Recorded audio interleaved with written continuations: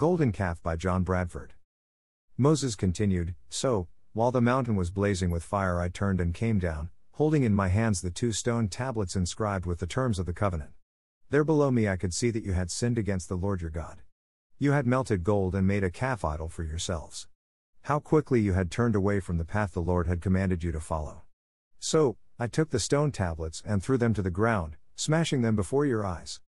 Then, as before, I threw myself down before the Lord for 40 days and nights.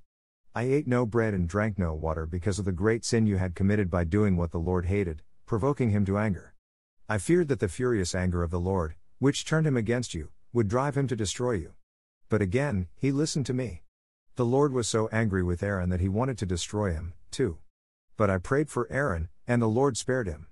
I took your sin, the calf you had made, and I melted it down in the fire and ground it into fine dust. Then I threw the dust into the stream that flows down the mountain. You also made the Lord angry at Taberah, Massah, and Kibroth Hattaavah.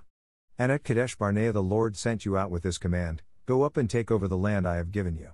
But you rebelled against the command of the Lord your God and refused to put your trust in him or obey him. Yes, you have been rebelling against the Lord as long as I have known you. New Living Translation.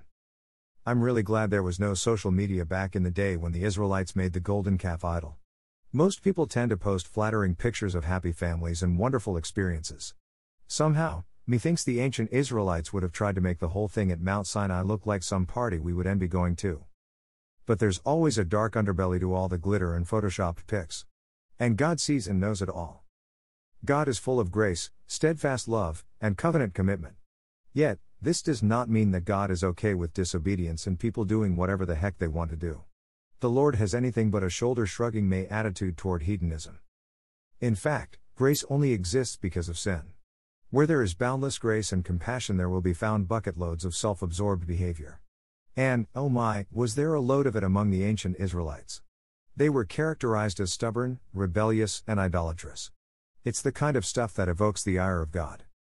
Genuinely godly people share God's heart and interests. That is, what upsets God, upsets them, and what makes God pleased, makes them pleased. Moses was in sync with God. So, he was visibly angered by the people's idolatry. Moses confronted the people with going far astray from the Lord. And, what's more, Moses showed that his heart reflects God's heart by immediately engaging in an extended time of fasting and prayer on their behalf, 40 days and 40 nights. Lackadaisical attitudes and approaches toward God are a dime a dozen with many so-called believers. There is little to no sustained, prolonged, and focused times of prayer and fasting among both individuals and groups of people. Many folks are simply too busy indulging in revelry with their idols of money, sex, power, and perfectionist control. Until we are cut to the heart with this present darkness of empty souls and vacuous spirits, which run to everything and everyone but God, there will be no entering the promised land of peace, love, and joy in the Holy Spirit. The dark underbelly of sin needs to be turned over so that it can be exposed to the purifying light of God's glory. The worms of guilt must be unearthed, spread before the heat of the sun, and destroyed.